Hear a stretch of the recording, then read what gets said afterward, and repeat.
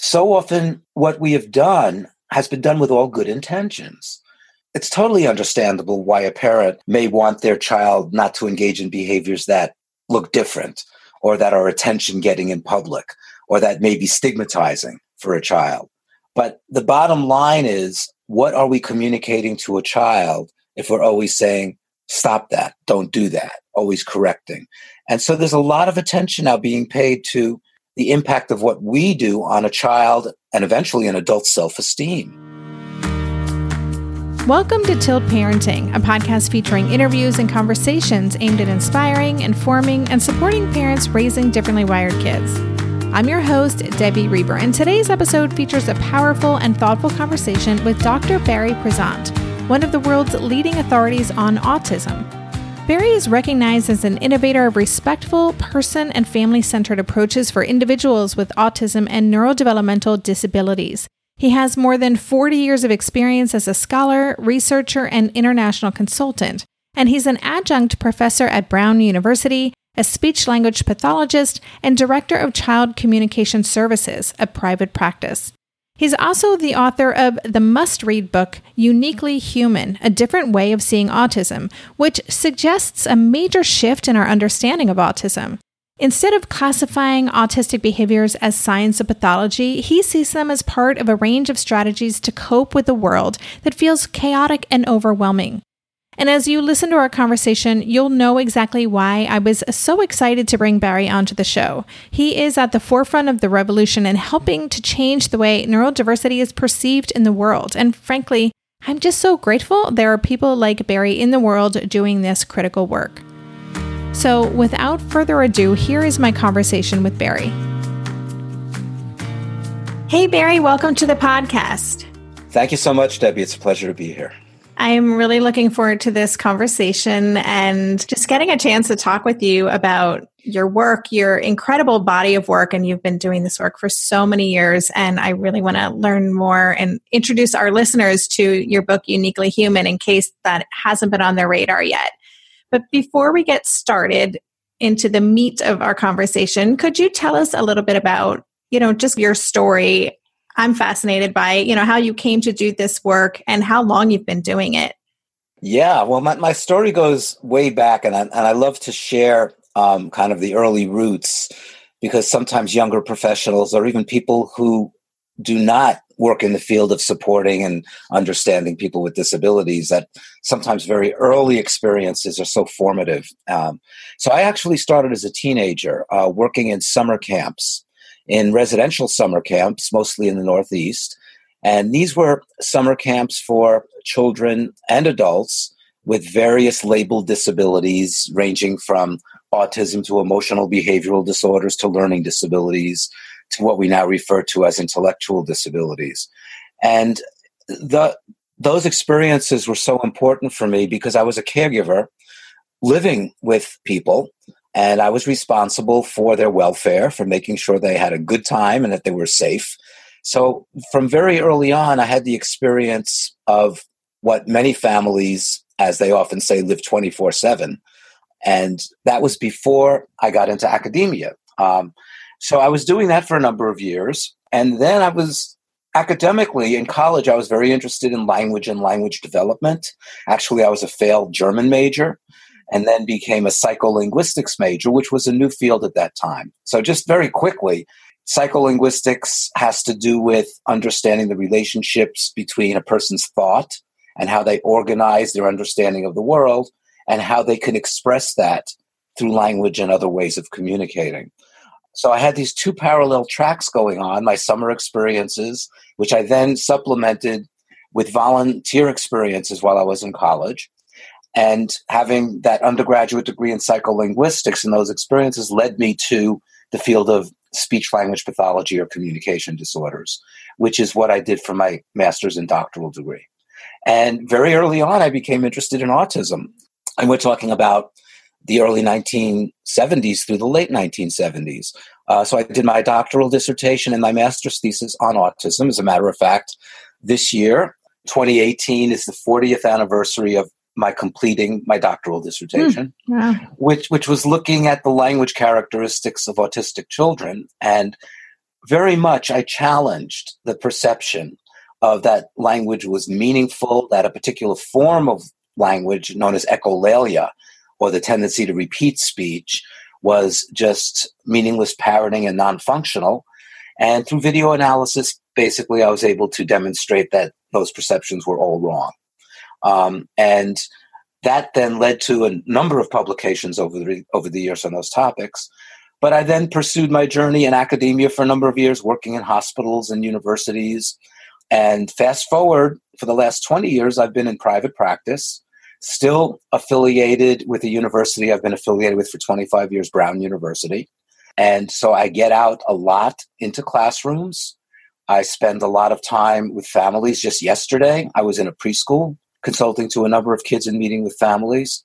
And I also have gotten involved on a different level with families. This year, actually, in just a few weeks, we will be having our 22nd annual parent retreat weekend, where we raise money and we take 60 parents who happen to have family members with autism to a beautiful country setting and have them learn from each other.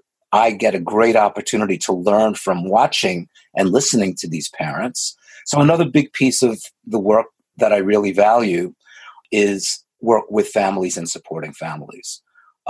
One other element I should add is that I'm a drummer and a performing percussionist. I play in a band, and I've always been interested in the creative and performing arts and how that can be used for people with disabilities to enhance quality of life, but even more specifically, to enhance language and communication skills and self-esteem.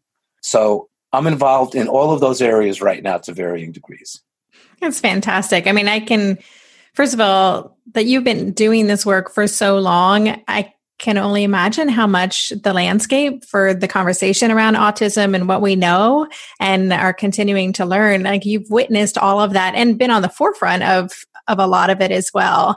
And I can hear in your voice, and it certainly comes through in your book, Uniquely Human, just how passionate you are about this. You know, I can hear joy in your voice as you talk about your work. It's really cool. Yeah. And you know, that's something I really try to get across. And that now in my kind of more senior years in my career, I think it's important, you know, to get across to younger people who potentially could come into the field or who are already interested in coming into whatever it may be, speech language pathology, special education, social work, any kind of helping fields, that, you know, you're really creating a life for yourself. You're not just getting a job and getting a paycheck. And the one thing that's been of such great value to me is the work that I do has enhanced my personal life in so many ways. Being the most incredible people, you know, some of my close friends now are adults on the spectrum, including families who have family members on the spectrum. And it spills over into my personal life. It's not that I'm doing it with my professional hat on. It's just I've met the most wonderful people who, outside of, if you will, consulting to their child or consulting to a school program, I just have become wonderful friends, and I've learned so much through this experience. So it really, for me, has broken down the boundaries between your so-called vocation and what you do outside of your work. Yeah, I love that. I mean, that's what I wish for really everyone, right? If we could all have that blending of our personal interests and our passion and our work combined like that, I think that's when the best stuff happens, you know, and we can really be in a place of joy as we're moving through our lives. And I think it's younger people are much more capable of doing this now. Let me just give you a quick example. I'm affiliated with the group at Brown University that's called Artists and Scientists as Partners. And there's a 2-semester undergraduate class, and I do a little bit of teaching in that class. And these students are amazing. You know, so when I ask them, well, what are your interests? What do you do? A student will say something like, well, I'm in cognitive neuroscience and I'm a ballerina. Okay. And then somebody else will say, well, I'm a concert pianist and I'm pre-med. And so right now universities are allowing for that kind of bringing together interests with vocational interests with your personal talents and interests. And I think relating to supporting people with disabilities, some of the most exciting work that I see now, which is also more accepted now than ever before, is, for example, the use of theater with students with autism. And not just as a therapy, not just like theater or music, drama therapy or music therapy, but to enhance quality of life, which has therapeutic benefits for so many people. Right, right. Well, let's dive into your book, Uniquely Human, because there's so many, I have a lot of things I want to get through, and we'll just do the best we can. But for listeners who haven't read the book and aren't familiar with it, can you tell us the big idea behind the book? Yeah, first of all, it's important for me to make it clear that it's a mainstream book. It is not a technical book or an academically oriented book. Yeah. I've published books of that nature, okay? But the big idea behind Uniquely Human is that we've really misunderstood the experience of autism for many, many years. Even though people on the autism spectrum have been telling us what their lives are like, we come out of decades of what I refer to as pathologizing autism, looking through the lens of deficit, looking through the lens of what is wrong here.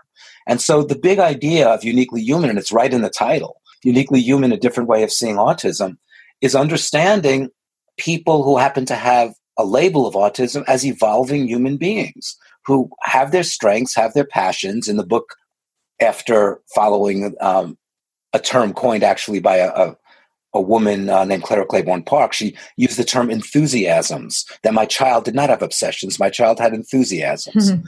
So really looking, and it's not just kind of Pollyannish looking at the cup half full, it's meaningful to have a different window and a different perspective into understanding the experience of autism. So a couple of the more specific things that I really try to get to in the book is, number one, autism is not a tragedy. For some reason, people, a parent will say, I have an autistic child. Oh my God, it must be such a terrible experience. You must be such a patient parent. And yet so many parents talk equally as much about the joys and how much they've learned and how they've lived life more deeply. The notion that when we see a person with autism, they have all these autistic behaviors, jumping, flapping, rocking, echolalia, repeating speech. And all of that needs to be stripped away because our goal is to normalize the child. And so that also is I have a whole chapter on talking about language characteristics and how we have to put those misconceptions to rest, that there's no such thing as autistic behavior. We have to understand the reason or the purpose. And when we understand the reason or the purpose, it's not so different from the way we behave and what we do as so-called typical people.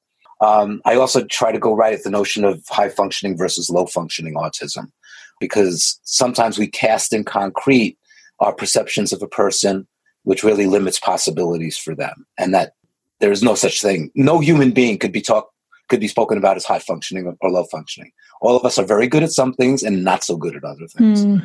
And a couple of other quick points as part of the big message is that the best way to understand autism is to listen to autistic people. Listen to what they have to say, learn from what they have to say. And that's a huge difference, of course, between now and 20 years ago. 20 years ago, the only voice was Temple Grandin.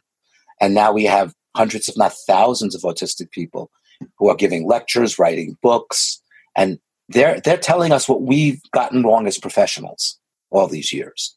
And then finally, I really try to get across the point that autism isn't something that's in a person. Autism is a shared human experience.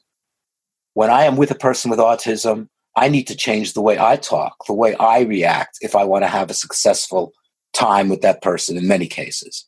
And it's also a shared human experience in that I've become a better person by knowing people with autism. As long as we view autism as a condition within a person, and if you don't like what you see, then that gives license to people to try to change and fix the person without taking the personal responsibility as a professional or as a parent. How do I need to change to best develop a trusting relationship and therefore be best able to support this person well? Right.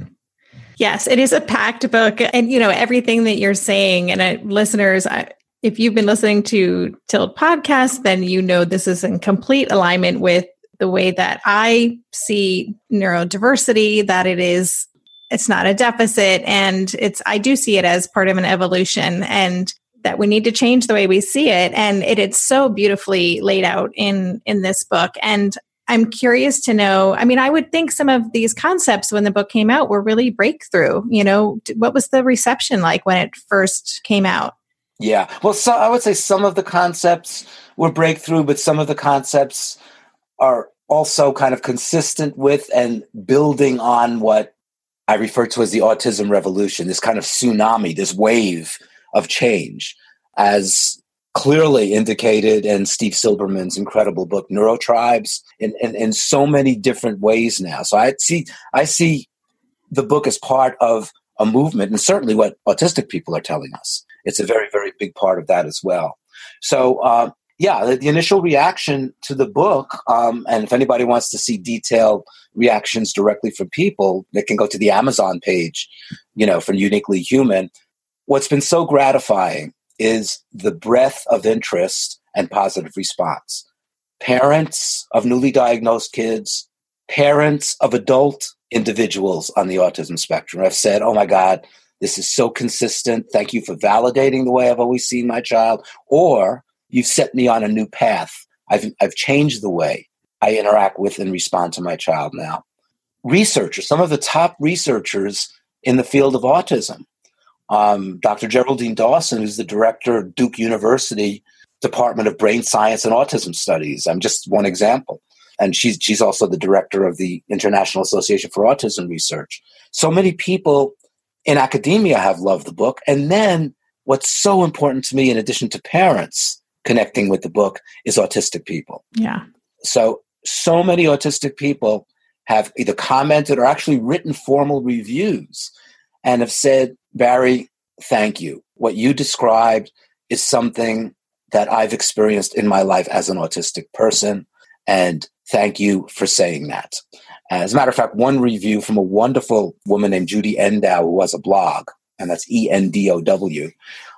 She wrote a review of my book with Steve's book together. It was called Uniquely Human Neurotribes. That was the name. And she said about both of us, thank you for writing these books. Would I have preferred that an autistic person authored these books? Yes. But you guys have really stood up for what our experience really is and take the message forward and join with us. And that's very valuable. So validating. We'll be right back after this quick break. So in our house these days, Darren and I have been working together to up-level our nutrition and healthy lifestyle habits. Maybe it's our age, our changing bodies, my shifting hormones. Whatever the reason, I'm here for it. And that's why I'm loving Green Chef, a meal company that makes eating well easy with plans to fit every lifestyle. Green Chef offers gut-friendly recipes each week and is committed to providing a holistic approach to nutrition by offering meals that contribute to the overall well-being of your entire body. Darren and I are particularly big fans of their nutrient-dense, science-backed gut and brain health recipes, developed in partnership with registered dietitians that improve digestion, reduce bloat, and also boost energy and immunity. This week's favorites? Turkey, black bean, and sweet potato chili, and the Baja chicken bowls with mango salsa. I mean, don't those sound delicious? But if that's not your thing, you can choose from a variety of customized meals to suit your lifestyles with preferences like keto, vegan, vegetarian, fast and fit, Mediterranean, gluten-free, and protein-packed. Whatever you choose, you'll get farm-fresh ingredients, organic whole fruits and veggies, and premium proteins, along with chef-crafted, nutritionist-approved recipes delivered straight to your door. Go to greenchef.com/60tilt and use code 60tilt to get 60% off plus 20% off your next 2 months. That's 60% off plus 20% off your next 2 months when you use the code 60tilt at greenchef.com/60tilt. Green Chef, the #1 meal kit for eating well. This year, I've been working on becoming more attuned to my body, and so I'm starting to really recognize how periodic spikes in anxiety or disruptions to my routines can seriously throw my whole system off. And as I've been traveling a ton this past month, which is both disruptive and somewhat stressful, I'm especially glad that I have the extra support of Synbiotic Plus, a 3-in-1 supplement from Ritual with clinically studied prebiotics, probiotics, and a postbiotic to support a balanced gut microbiome. Synbiotic Plus provides fuel to the cells that make up the gut lining to support a healthy gut barrier. And it comes in this very cool minty delayed release capsule, which was specifically designed to help survive the harsh conditions of the upper GI tract for delivery to the colon. The bonus is that the capsules don't need to be refrigerated, so I can easily bring them with me in my carry-on. On a personal level, I love that Ritual is committed to sustainability. They're a female-founded B Corp, meaning they are holding themselves accountable long-term to not only think about their company's financial health, but also the health of people and our planet. There's no more shame in your gut game. Synbiotic Plus and Ritual are here to celebrate, not hide your insides. Get 25% off your first month for limited time at ritual.com/tilt. Start Ritual or add Synbiotic Plus to your subscription today. That's ritual.com/tilt for 25% off. Yeah, I imagine that's got to be incredibly gratifying. And there are many things that I love about the book, but it is such a respectful approach to seeing difference. And I love, there's so many stories of your work over the years with such a range of families and kids, and, respect is kind of this common theme throughout. And I think that's so important for everyone to keep in mind, to talk about this kind of fixing behaviors and that kind of thing. And that's not an even playing field, but the way that you are meeting people halfway and trying to encourage people to look at this as communication, it is just such a positive, respectful approach. Yeah. And one point I really tried to get across is that, whether it be a parent or a teacher or a therapist, so often what we have done has been done with all good intentions. It's totally understandable why a parent may want their child not to engage in behaviors that look different, or that are attention-getting in public, or that may be stigmatizing for a child. But the bottom line is, what are we communicating to a child if we're always saying, stop that, don't do that, always correcting? And so there's a lot of attention now being paid to the impact of what we do on a child and eventually an adult's self-esteem. How do they feel about themselves? And how could you feel good about yourself if people are always trying to change you for who you are?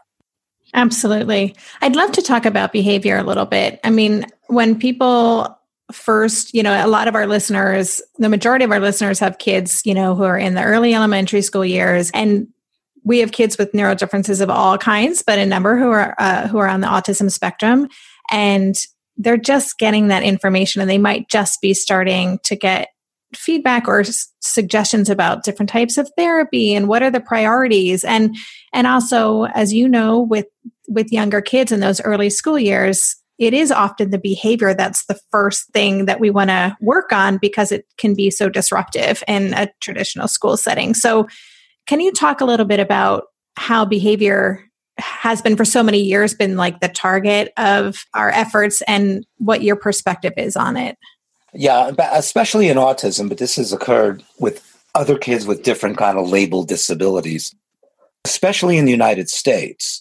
Approaches a number of years, going back to the 60s and 70s, were about, well, let's make lists of desirable behaviors the child demonstrates, and let's build upon those, and let's look at the undesirable behaviors and get rid of those, okay?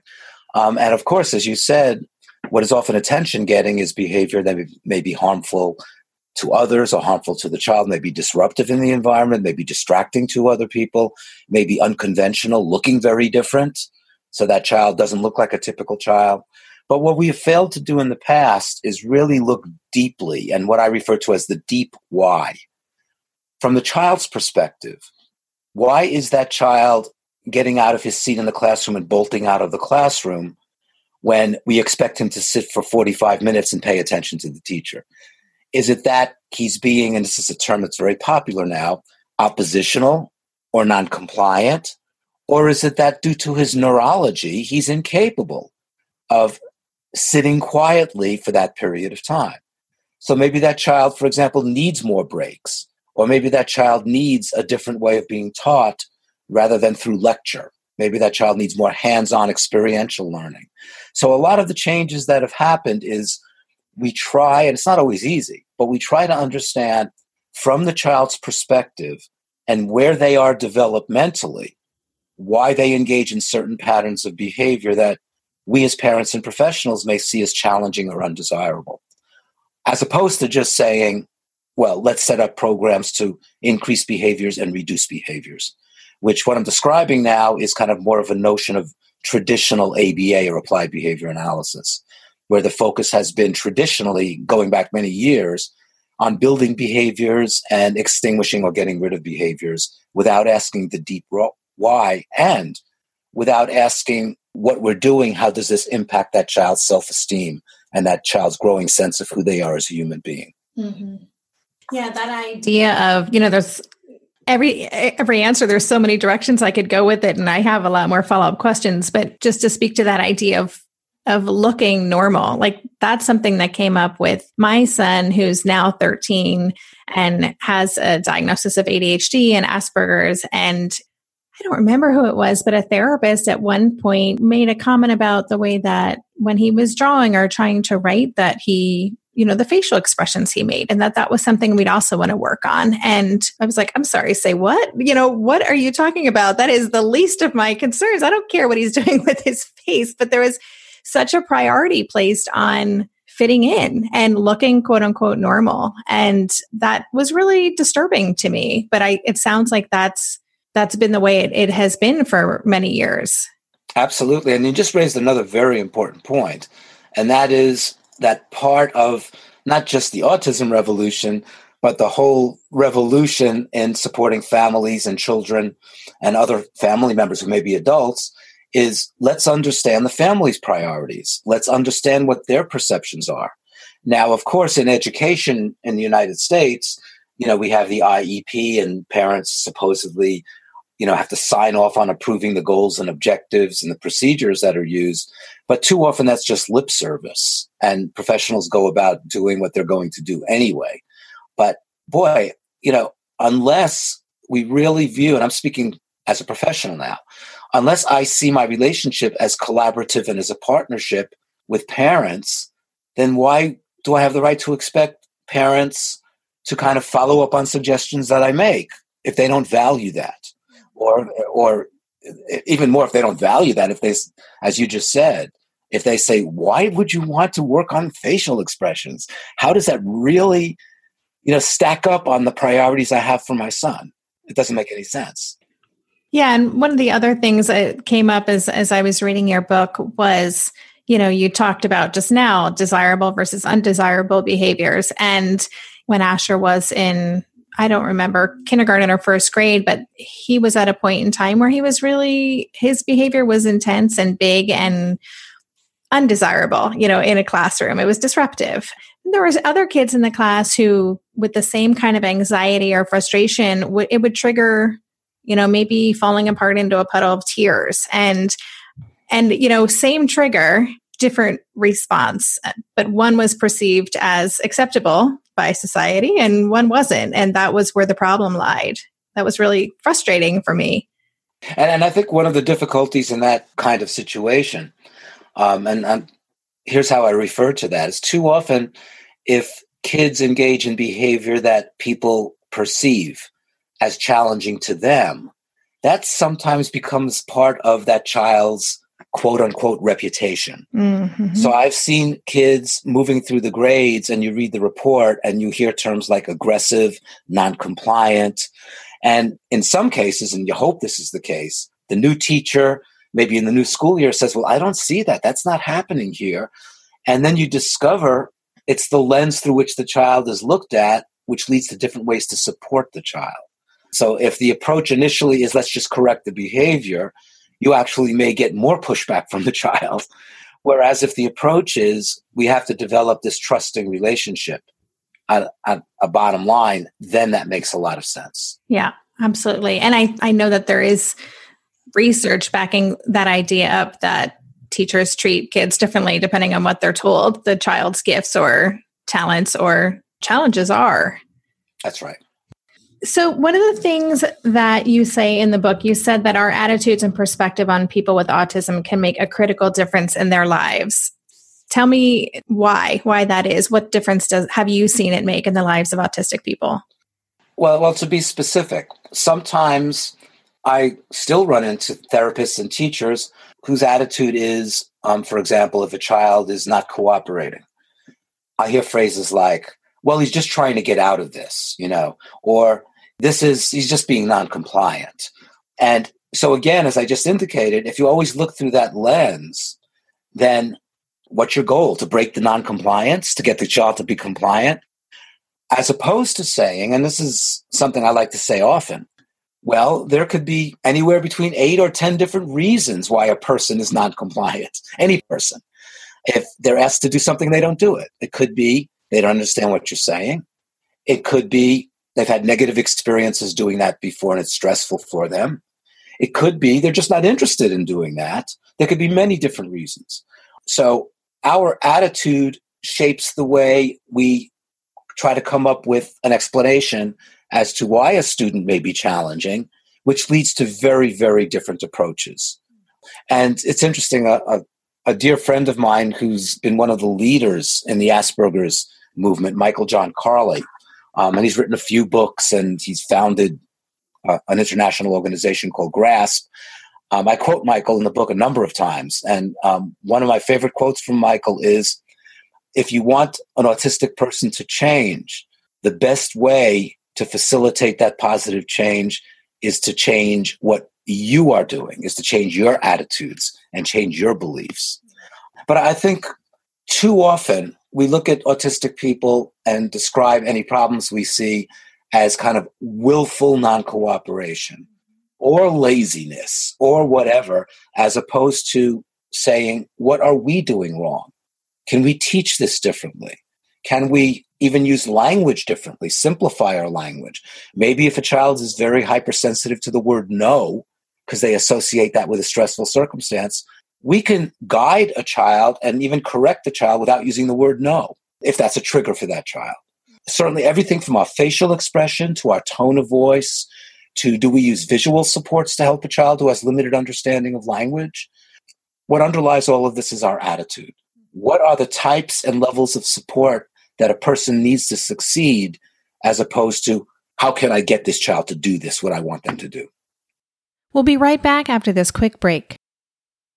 Hey there, it's Debbie. I love making this show and sharing conversations about how to support our awesome neurodivergent kids. I've seen how even one little insight from an interview can spark a big shift in daily life. But I know that raising complex kids can be messy and lonely. And just when we think we figured it out, something comes up that boots us right back to feeling overwhelmed and stuck. That's why I've poured everything into creating a way for parents like us navigating complex parenting journeys to join together and chart a path that feels positive, hopeful, and doable.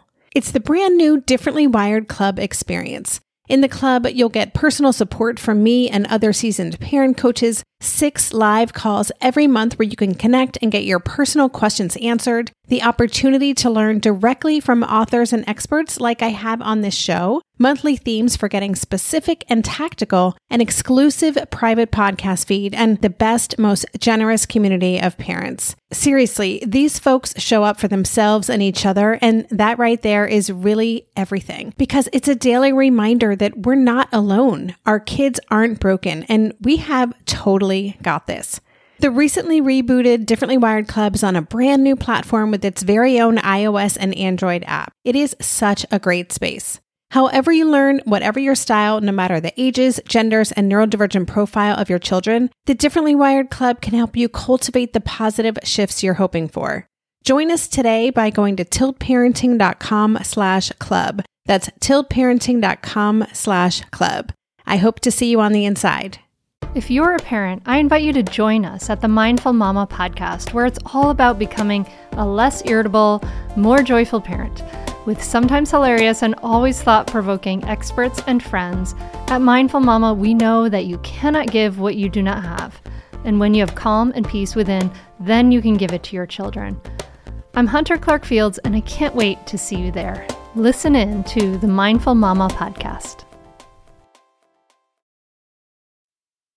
And that's a big reframe, right? That teachers and parents and, we all have to face at some point if we're educating our parenting or interacting with autistic kids, is shifting. Because I feel like the message, if we don't do the work, right? If we're not reading your book, if we're not exploring this deeper, the messages that are kind of prevalent in society are that it's a behavioral problem and, there's this way to approach it. And so it does take some diving a little deeper and some coming to this new lens to see these kids. Yeah, and it really is a new lens in a very concrete way. So, for example, autism used to be defined as, some people still describe it as a behavior disorder. it is not a behavior disorder. It's a neurologically based developmental learning difference. Learning disability depends upon where you are politically in using those terms. But in my consulting, I'll often be in a situation where somebody will say, oh, he's just being so oppositional, or he's just being so resistant, or he does that to push my buttons. And I always go back to, and I try to do it in a very, very non-confrontational way, but I may say to that teacher or therapist who says that, okay, let's start from this fact. The fact is this child has a neurologically based brain difference in how he processes and understands the world. That we know, okay? When you're saying he's being manipulative or he's just trying to get out of this task, those are your assumptions. You can't go into his mind and understand what his motive is. But what we do know is he has neurological differences that result in differences in the way he responds as opposed to a so-called typically developing child.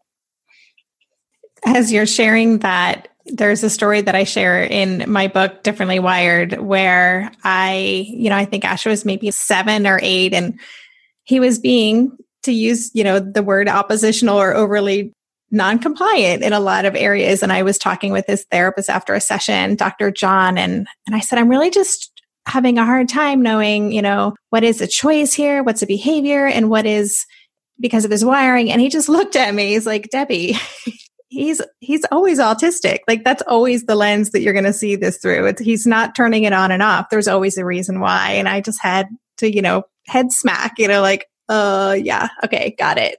Moving on. Yeah. And parents very often ask me, for example, around the 3-year-old child, okay, is this 3-year-old behavior or is this the autism I'm seeing now? But then I hear that about teenagers and the prepubertal years, moving through puberty. Okay, is this just early teenage behavior or is this the autism?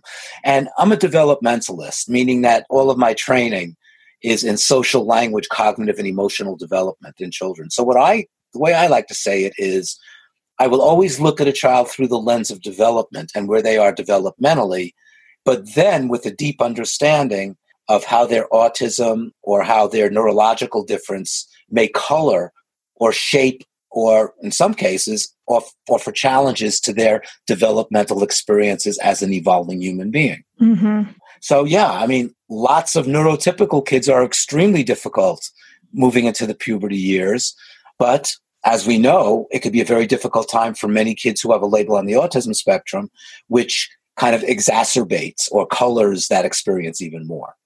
But I think some of the problems that I see in programs for individuals with autism, actually with disabilities in general, is developmentally inappropriate programming.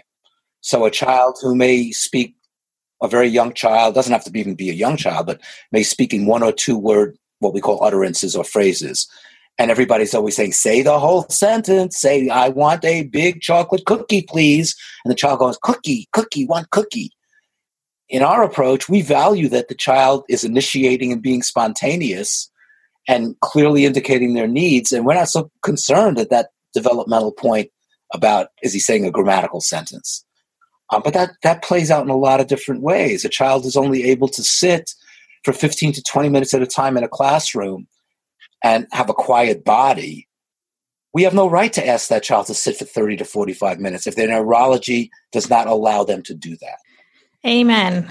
Yes, absolutely. So, oh goodness. Okay. There's so many things that I want to ask you, but I'm going to try to wrap this up. But before, I want to hear about what else is coming up for you. But before I do that, I had one more question. I just wanted to talk about this idea of emotion regulation and trust and anxiety. I really liked the way you talked about trust being such an important part for these kids, and that you described that as the opposite of anxiety. And it reminded me a bit of the work of Danny Reed from Asperger Expert. Yep. When I first discovered his work, and just helped me look at Asher through that lens of, getting out of defense mode and not being in fight or flight. So this all kind of connected for me, but the word trust hadn't ever been part of the way that I thought about what was really going on. So can you talk about the role of trust and emotional regulation? Yeah, let me give credit where credit's due. The whole notion of trust actually came out of some of the work of Michael John Carley, who I just mentioned. And he and I actually published a 2-part article, which is a free download on my website, about the primacy of trust, the importance of trust in getting to know and developing a relationship with a person on the spectrum. Now, let's just very quickly talk historically. For many decades, people didn't even think you could even develop a relationship because these were kids who were incapable of developing relationships. That's another myth that we've pretty much thrown away. But the whole notion of trust comes out of what's referred to as relationship-based approaches. And our CERTS model is a relationship-based approach. And basically what we're saying is, if a child or an adult does not see us as a parent or professional as dependable, as somebody they could rely on, as somebody who could read their communicative signals, as somebody who knows how to help them regulate emotionally and physiologically when they experience what we refer to as dysregulation, whether they're anxious, whether they're fearful, whether they're just so revved up in a high arousal state that they can't even control themselves. So the whole notion of trust, and I always like to bring this back to all of our experiences with people in our lives. There are certain people who we know we can go to if we're feeling very stressed and very challenged in our lives. And those people are reliable, dependable, they're good listeners, they know what to do or say to help us. There are people we know we want to avoid in those circumstances. So why is it that we don't think those same kind of rules, if you will, are not applicable to people with autism or disabilities? And that trust piece has been ignored for so many years. And if that trust is developed, if a child I'm working with sees me as reliable, dependable, I know when they need a break, so I'll give them a break rather than forcing them to sit for another 15 minutes. I know if they need a little extra support, I'll do that. But trust goes the other way.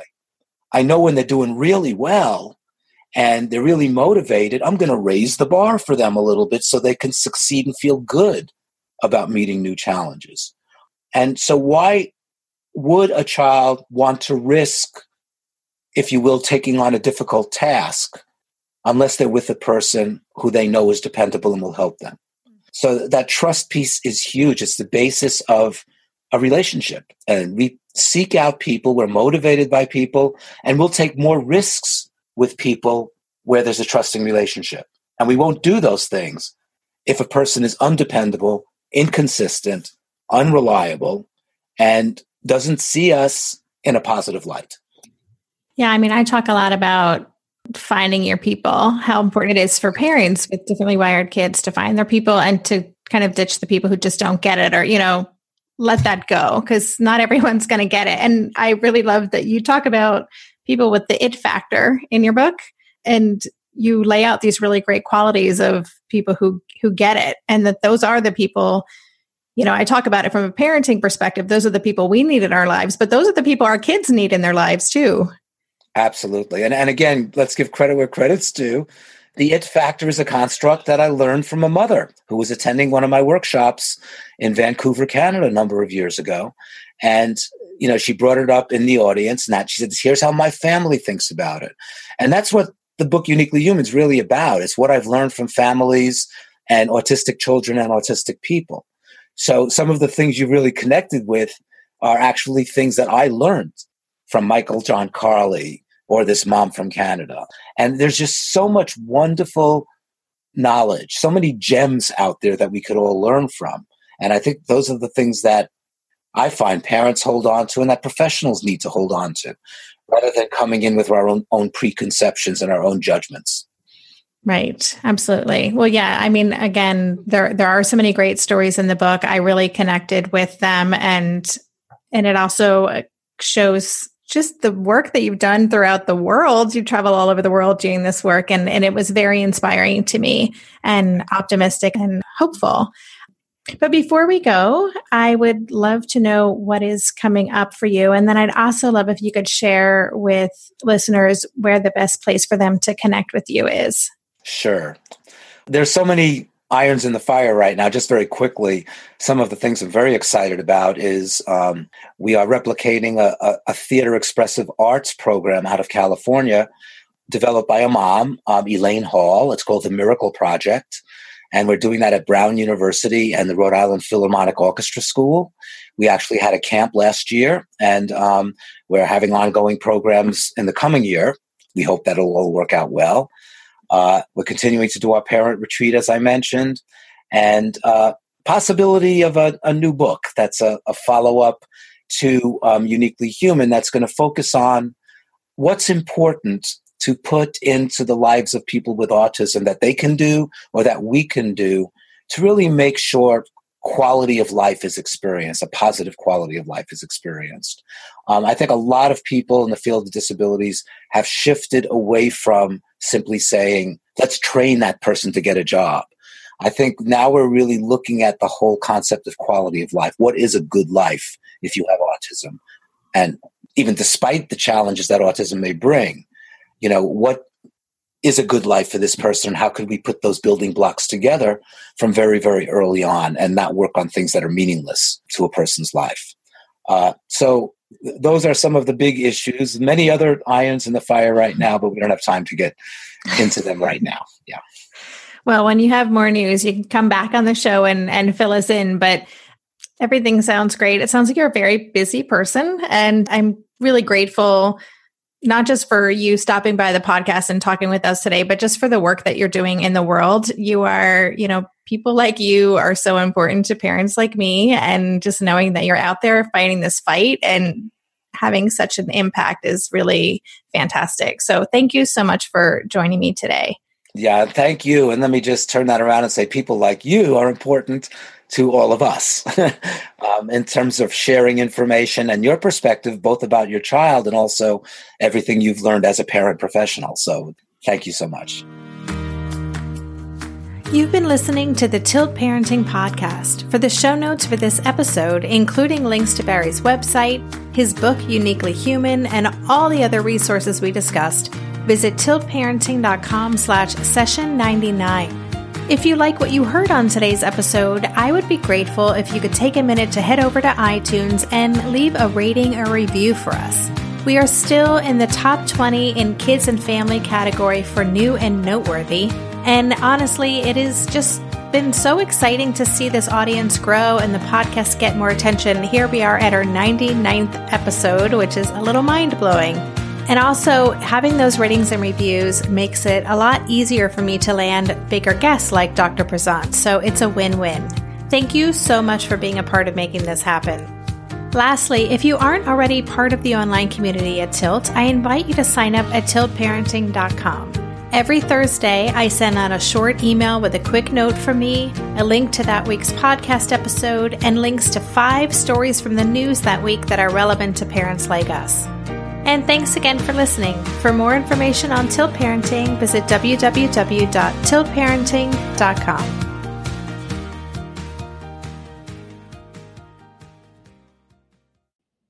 Feel like you're the martyr in your family? You're not alone. Hey, this is Joanne. And Bree. And we're from the No Guilt Mom podcast. Bree, we talk to a lot of moms. Yeah, we sure do. And if you're a mom who has a to-do list that is so massive that you get overwhelmed and you shut down, or if you've fallen into the habit of doing everything for everyone and don't know how to change it, we can help you become a no-guilt mom. we're going to take you from family martyr to family model. That's role model, so that you role model the behavior that you want to see out of your kids. You're going to go from being tired and overwhelmed to energized and guilt-free. Every week, you'll get actionable strategies that you can implement right away from the experts that we interview and from us. We also have a whole lot of fun, so check out the No Guilt Mom podcast everywhere you listen to your favorite shows.